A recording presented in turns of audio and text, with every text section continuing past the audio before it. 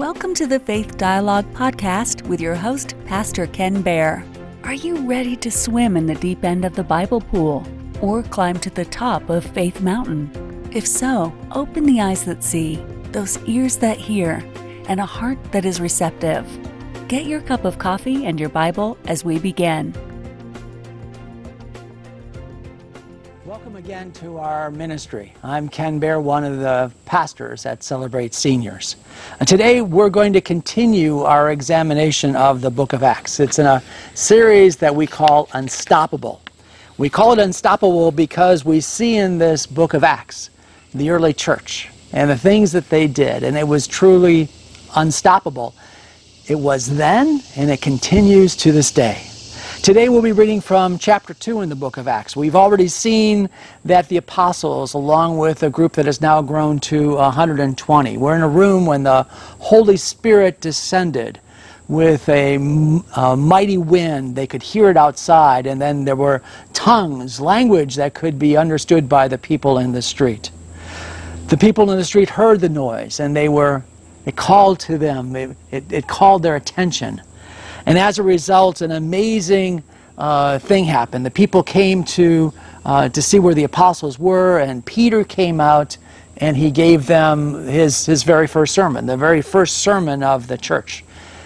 Peter's preaching was powerful, and the Holy Spirit is still moving in the hearts of the people today. The people then were listening. They had heard Peter, and we'll pick up the story today, beginning in verse 37 of Acts chapter 2. This is what Peter says. Now when they heard this, they were cut to the heart.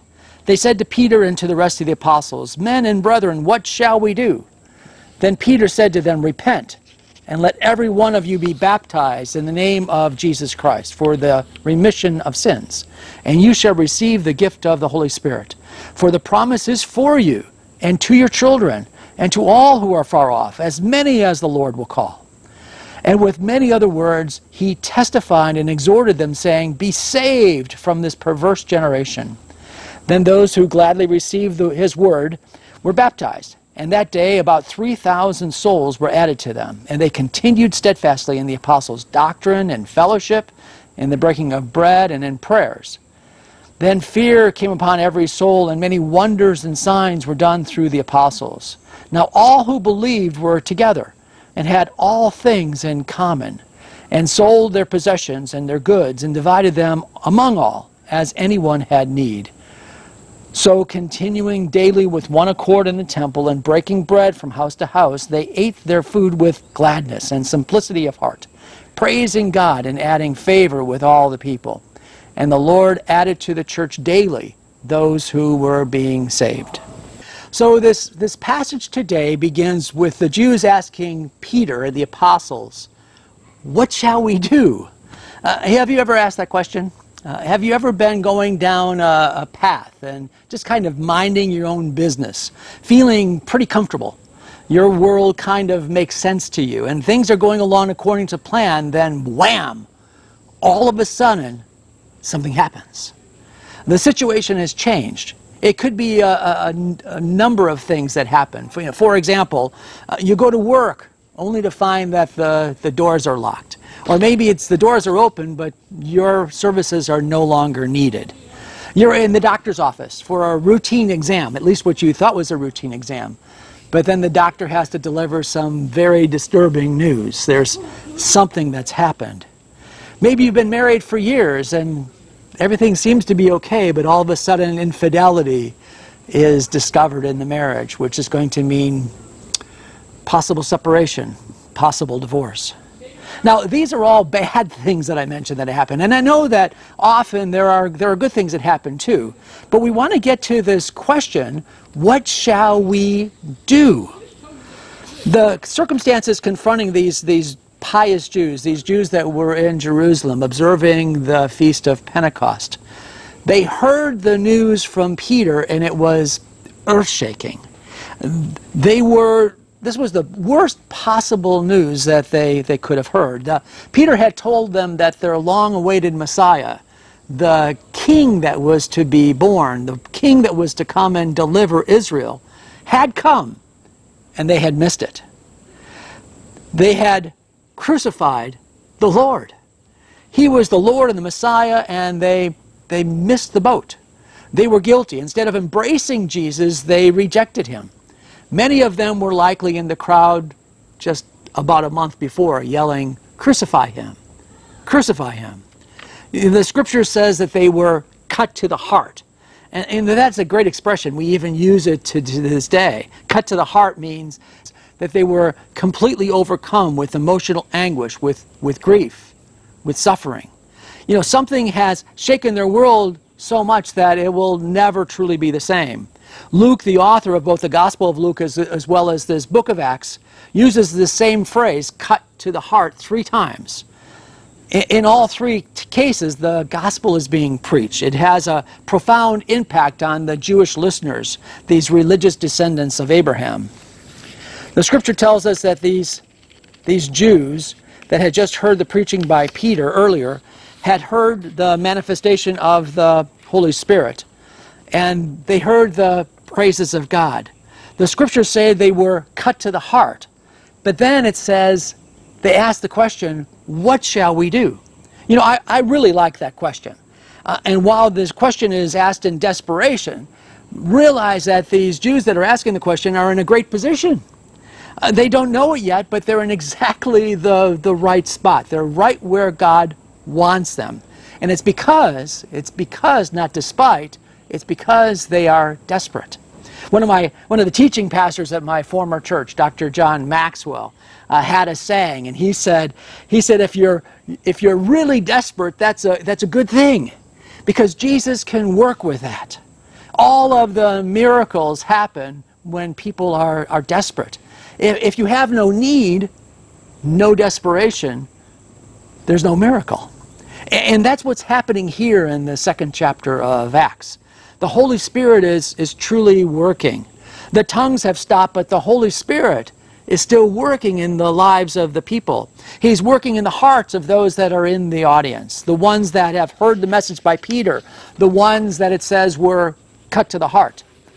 You know, I believe that where the Spirit of God is, and where the Spirit of God takes us, often there's a point of decision, a point of conviction that often happens when we're desperate.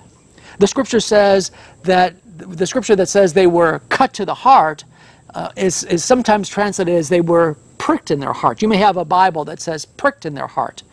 This word is interesting too, because the idea of being pricked is something that happens suddenly. Being pricked is always not so horrible. I mean, you go to the doctor, sometimes they prick your finger. That happens. People that have diabetes often prick their fingers many times during the day. But being pricked in the heart is something completely different. That's a different animal altogether. It's a sharp instrument that's being embedded into your heart. They're pricked to the heart. They're cut to the heart. So what is it that Peter was referring to that caused this great anguish on the people? Why did they cry out? Well, likely it's a number of things. Remember that the Holy Spirit is still working in their lives. He's still working with them to have them hear what they truly need to hear. It's not that so much of what Peter says, it's what the listeners actually hear. You know, it's true. It happens all the time, even to this day. I've been to seminars with pastors and worship leaders and leaders from other churches, and we're all gathered together, and we go to the seminars, and we hear all the different speakers. And often we'll get together later, and we'll talk about what we learned, what we've heard at the seminar. And it's amazing. Often what we've heard individually is all very unique. It's very particular to the individual. And I believe that's the Holy Spirit that's teaching us, that's guiding us, that's instructing us.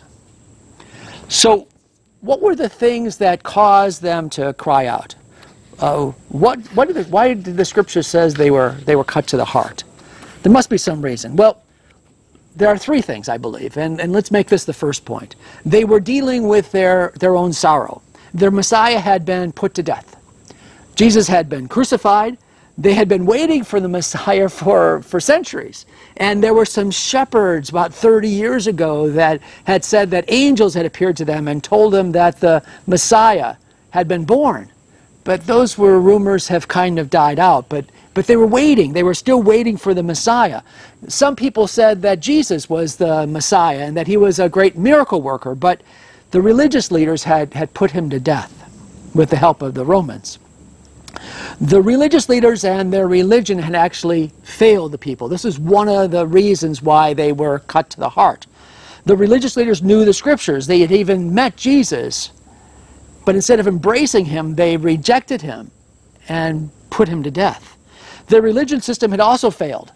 The religious system, all of the feasts and the sacrifices and the ordinances that were given by Moses to the people of Israel had failed them, because all of those ordinances, those sacrifices, those feasts were to point to the Messiah. But Jesus had come. Jesus was called the Lamb of God. He died on Passover, rose on the Feast of Unleavened Bread. But the religious system failed them. That was a horrible thought. Their trust had been in the fact that they were the chosen people. They were descendants of Abraham. They had the temple and the priests, but yet they still missed it. They felt like a knife had pierced their heart. Their sorrow was beyond what they could bear. But there's more. Here's the second point. And this is related. They were cut to the heart because the Holy Spirit was convicting them that they were personally responsible. They had not just rejected the Messiah, they had crucified the Messiah. Just like the Romans, they were culpable. The Holy Spirit will ultimately show them that it was their sin that held Jesus on the cross, but for now they were experiencing a sense of guilt. This was horrible, and this is why they were shouting out, "What shall we do?" Now the third point, third of three, the third thing that was likely causing them pain was that Peter had told them that Jesus, this man that had died, had risen again and was alive. He had risen from the dead, and many had witnessed it. They missed it, and Peter was suggesting, he was more than suggesting, that Jesus would know who his enemies are. So there are three good reasons for their anguish. At the same time, it was the Holy Spirit that was doing the work, a good work in their heart. These people had heard the good news, and they were receptive now to the Word of God. They wanted to hear from Peter. Perhaps Peter could tell them what they needed to do, some opportunity for redemption, some instructions that would give them comfort, some way out of this horrible condition that they were in. The Holy Spirit was pressing in. They were ready to truly hear the gospel. The Holy Spirit was showing them how desperate they really were. Remember, I said that my teaching pastor friend, Dr. John Maxwell, used to say that if you're desperate, being desperate is really good because Jesus can work with that. So when they asked the question, "Men and brethren, what shall we do?" Peter gave them a response. And let me pick up Peter's response from the scripture starting in verse 38. Peter answered them, "Repent and be immersed, every one of you, in the name of Jesus Christ for the forgiveness of sins, and you will receive the gift of the Holy Spirit. This promise is made to you, to your children, and to all who are far off, yes, as many as the Lord our God will call." With many other words, he testified and exhorted them to tell them, "Save yourselves from this twisted generation." So Peter tells them what to do. And if we keep reading, we'll find out that 3,000 of them did exactly what Peter told them to do. The Bible says they were added to the church, this infant church that had just been birthed there that day on Pentecost, and 3,000 were being added that day. So let's take a look at what they were told to do. First of all, Peter told them they needed to repent. Now, we hear that word repent very often. It's all through the Bible. John the Baptist was specifically known for it. Peter came to John specifically to repent and be baptized. After Jesus was tempted by Satan in the desert, he began his ministry. And the gospel records that Jesus came out of the desert saying, "Repent, for the kingdom of heaven is at hand." The Greek word for repentance used in the New Testament is metanoia. And metanoia is a compound Greek word, meaning there's two words that are being combined. Meta, which means to change, and noia, which is a thought or your mind. So the idea of repentance is really not about feeling sorry or getting caught or making some kind of New Year's resolutions, although some of those things are involved in it. But the idea of metanoia, of repentance, is that we need to start changing our way of thinking. So what were these Jews in Jerusalem on Pentecost? What did they need to change? Why did they need to repent? What was their mindset that needed this alteration? Well, the first thing that's needed is to change an understanding of who Jesus is. They had crucified Jesus 50 days earlier, and they had thought a certain way about Jesus.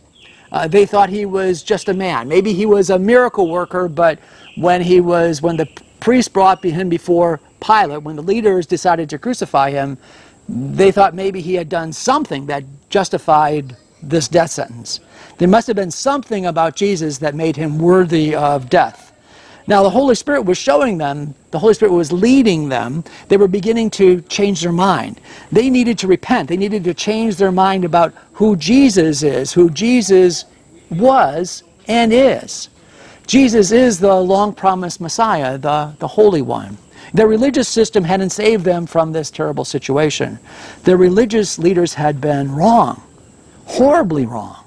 The first thing was understanding who Jesus is. Did you know that continues to this day as being the very first thing that people need to understand in becoming a Christian? It's the hallmark of the relationship with God. Who is this Jesus? We see in the Gospel of Matthew, in the 16th chapter, Matthew writes about this. Then Jesus came into the region of Caesarea Philippi, and he asked his disciples, saying, "Who do men say that I, the Son of Man, am?" So they said, "Some say John the Baptist, others Elijah, and some Jeremiah, or one of the prophets." He said to them, "But who do you say that I am?" Simon Peter answered and said, "You are the Christ, the Son of the living God."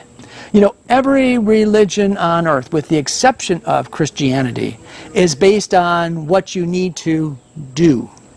All of them make you do something. You need to pray 3 times a day. You need to make a pilgrimage. You need to fast at a certain time. You don't eat between sunup and sundown during a certain season. Say a specific prayer. Say that Allah is God and that Muhammad is the prophet. It doesn't matter what religion it is. All of these religions, other than Christianity, is a religion of do.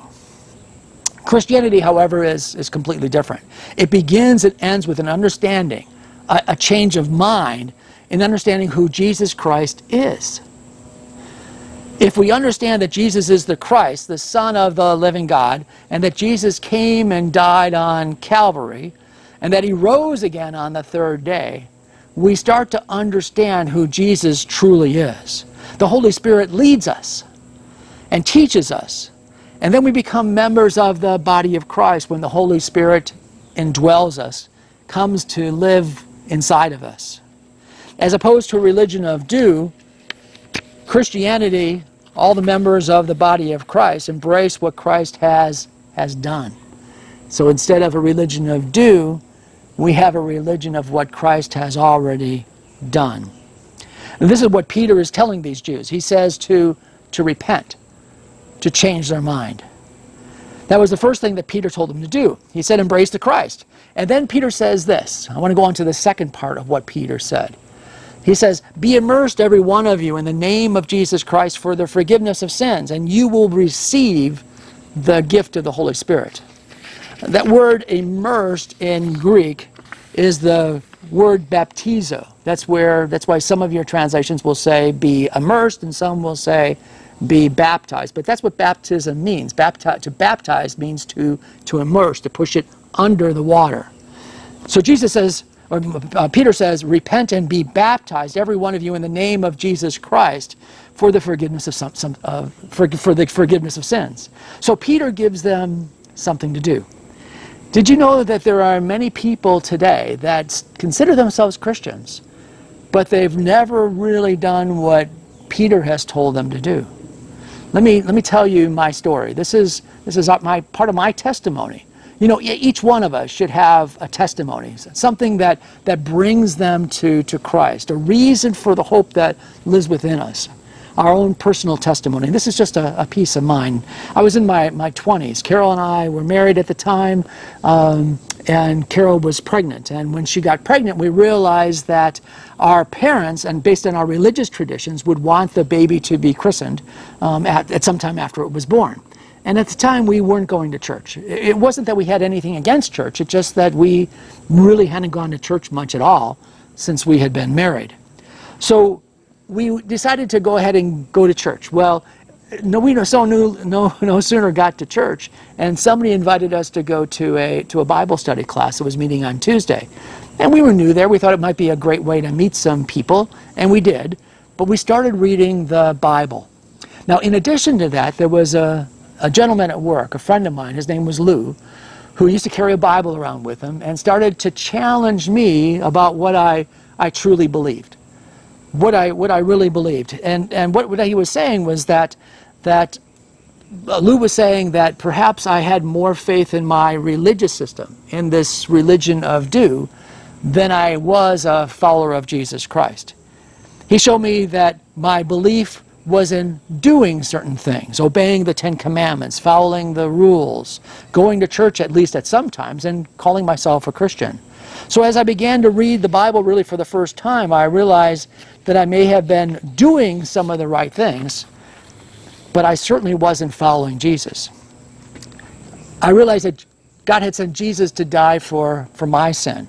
What I was unable to do to live a life that was truly pleasing for God, Jesus had already accomplished. I had a debt that I couldn't possibly pay, but Jesus had already paid the price. In Romans 10:9, the Bible says, if you declare with your mouth Jesus is Lord and believe in your heart that God raised him from the dead, you will be saved. Being saved, being born again, accepting Jesus as my Lord and Savior. These were all words that I was uncomfortable with. They were things that I had heard, but they weren't part of my religious tradition. That was nearly 40 years ago, and I still remember it to this day. I had never really heard those things before, or if I had heard them, I never really listened. Just like the Jews at Pentecost, I needed to repent. I needed to change my mind. Jesus was my Lord and my Savior. He had died on the cross for my sin. So I followed what Romans 10:9 said. I declared with my mouth that Jesus was Lord. I believed in my heart that God raised him from the dead, and I got saved. So let's go on to the next thing that Peter said. After telling us to repent, Peter says this. He says, repent and be baptized, or immerse every one of you in the name of Jesus Christ for the forgiveness of your sins, and you will receive the gift of the Holy Spirit. So we talked about repentance. I gave you my testimony, but let's talk a little bit about baptism. Notice that Peter tells them to be baptized in the name of the Lord Jesus. This is again an expression of their changed mind, their belief and their confidence in Jesus alone. For those of you that know me pretty well, you know I'm kind of a church history buff, and I've actually written a couple of books talking about church history. But rather than telling you about the history of baptism and how believers would be baptized by walking down into a deep pool and then walking out on the other side and being fully immersed, or that it was adults for the first 300 years in the church, it was only adults, not children, that were baptized, again through immersion. Let me give you 3 reasons why Christians, why followers of Jesus Christ, should be baptized. Reason number 1. Jesus was baptized. And one of the very last things he told his disciples before he ascended into heaven is what's called the Great Commission. And it tells us to baptize. It says, therefore go and make disciples of all nations, baptizing them in the name of the Father and the Son and the Holy Spirit, and teaching them to observe all things that I've commanded you. Notice this is a calling, an instruction to both the church as well as to the individual. If the church fails to encourage believers to be baptized, the church is failing in its commission. If we as individuals don't pursue baptism, then we're being disobedient. Reason number 2, when we make a decision to follow Jesus, it's the very best decision we could ever make. And it's a decision that needs to be celebrated. It changes our life, our outlook, our eternal destiny. And we should want everyone to know that we made that decision. You know, in some parts of the world, becoming a Christian can be dangerous. Persecution in some parts of the world, like the Middle East and in Asia, is actually worse now than it was for the early Christians under the Roman Empire. But for those, for then as well as now, baptism is a great way to be public about our faith. It's a joy that is to be shared with our family and friends. It's a great way to show everyone that we've decided to follow Jesus and to be obedient to what he told us to do. Reason number 3. One of the ways we would baptize people in South Florida was we'd go out to the ocean and we'd have all the people and there'd be some tents and some family and friends, and I would be out in the water with some of my pastor friends and we would be baptizing people. And while we would baptize them in the name of the Father and the Son and the Holy Spirit, immediately after saying that, and while they were going down under the water, we would say, buried with Christ in baptism. And then as we bring them out of the water, we'd say, raised to new life in Christ. You see, there's something very symbolic about baptism. That's what the Bible tells us, that in baptism we're actually buried with Christ. We're buried with Christ. There's a symbolic meaning to some baptism as well. So those are my 3 simple reasons to be baptized. That Jesus was baptized and said we should too. That being baptized is the best way to go public. And number 3, there's a great symbolic meaning behind baptism. Now, I'm certainly aware that there are many people that were baptized as an infant. I was as well. I decided, however, that Scripture was encouraging me to go ahead and be baptized as an adult, and both my wife and I followed that about a year after we came to Christ. For those of you that have decided that you don't need to be baptized because you were baptized as an infant, I want to tell you I understand. The Bible does not teach that baptism saves you. It's an outward sign of what God does through the Holy Spirit inside of you. God already changes you from the inside out. And then we're baptized. So if you've been baptized as an infant and you've decided that you really don't want to be baptized or you don't need to be baptized, I understand. Let me finish up with just a few last verses. Peter says, "For this promise is to you and to your children and all who are far off, as many as the Lord will call." You know, as these new Jewish believers were baptized and demonstrated as they repented and they were baptized and demonstrated their faith, the Bible says that they received the gift of the Holy Spirit. It would be given to them just as it was given to this original group in Jerusalem. The Holy Spirit indwells every believer. It's the fulfillment of the promise of Jesus said, "I'm going to leave you, but I won't leave you as orphans." Note also in this verse, Jesus didn't tell people to baptize their children. He said the promise of the Holy Spirit would be given to all those that believe in all succeeding generations. The promise is for their children and the whosoevers. You know what a whosoever is. It's whosoever shall call on the name of the Lord will be saved. Peter continues, and the scriptures say that those who gladly received this word of Peter's were baptized. And there was about 3,000 of them. It doesn't say anywhere that more than 3,000 believed, but only 3,000 were baptized. No, the indication is that 3,000 received this word from Peter. They repented, and all 3,000 were baptized. It then says that they continued steadfastly in the apostles' doctrine and fellowship, in the breaking of bread and prayers. You know, that's a great formula to this day for any church. Stay together, study together, worship together, pray together, break bread together. There's an interesting verse that then follows. It says in verse 45 that they sold all their possessions so that they were able to divide it among all so that nobody was in need. I remember I was in junior high, somewhere around 8th grade, and I was in a debate club. And I was given this assignment to debate this, that the early church, because of this verse, was obviously a believer in what's called communism. You know, Karl Marx had the saying, from each according to his ability, to each according to his needs. But friends, this is not communism. This is the church. This is people that are freely given because they're moved by the Holy Spirit. There's no government that's telling them to do this. They're doing it. In verse 46, the Bible says, so they continued daily in fellowship. This word fellowship is a word we use often in church. The Greek word is koinonia. It refers to an association, to a communion. It's about a shared experience.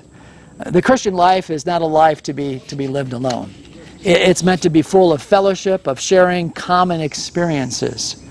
The recent 6 feet of separation, this social distancing that so many of us are going through right now, that has locked down the country for the past few months, has become a learning experience for many churches, including our own.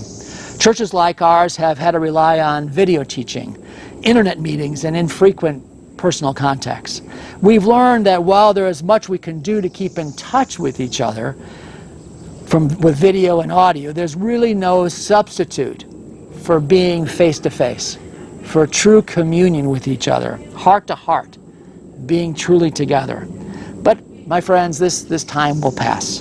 You know, some people have asked me how we should respond to this COVID-19 crisis, and I don't have any tremendous wisdom. I can tell you this, however. There are some that have decided that they need to keep their distance. They need to always wear a mask, and that the safety is their primary concern. On the other hand, there are those that have thought that perhaps the reaction to this pandemic is a little overblown. Our leaders have overreacted, and they're possibly doing more harm than good, shutting down our businesses and economy, and now people are out of work and desperate financial conditions. But here's the thing. Regardless of the situation, regardless of what side you happen to be on, we are not to fear. The Bible is very clear that we're not to fear and we are not to worry. Let me give you this word of encouragement, some instruction from the Scriptures, and we'll close with this piece of Scripture from Philippians chapter 4, verses 6 and 7. Paul says, "Be anxious for nothing, but in everything, by prayer and supplication with thanksgiving, let your requests be known to God, and the peace of God, which passes all understanding, shall keep your hearts and minds through Christ." You've been listening to Faith Dialogue with Pastor Ken Behr, recorded live at Celebrate Seniors, a ministry of Faith Dialogue. You can listen to or watch all of the recordings at Faith Dialogue by going to www.faithdialogue.org.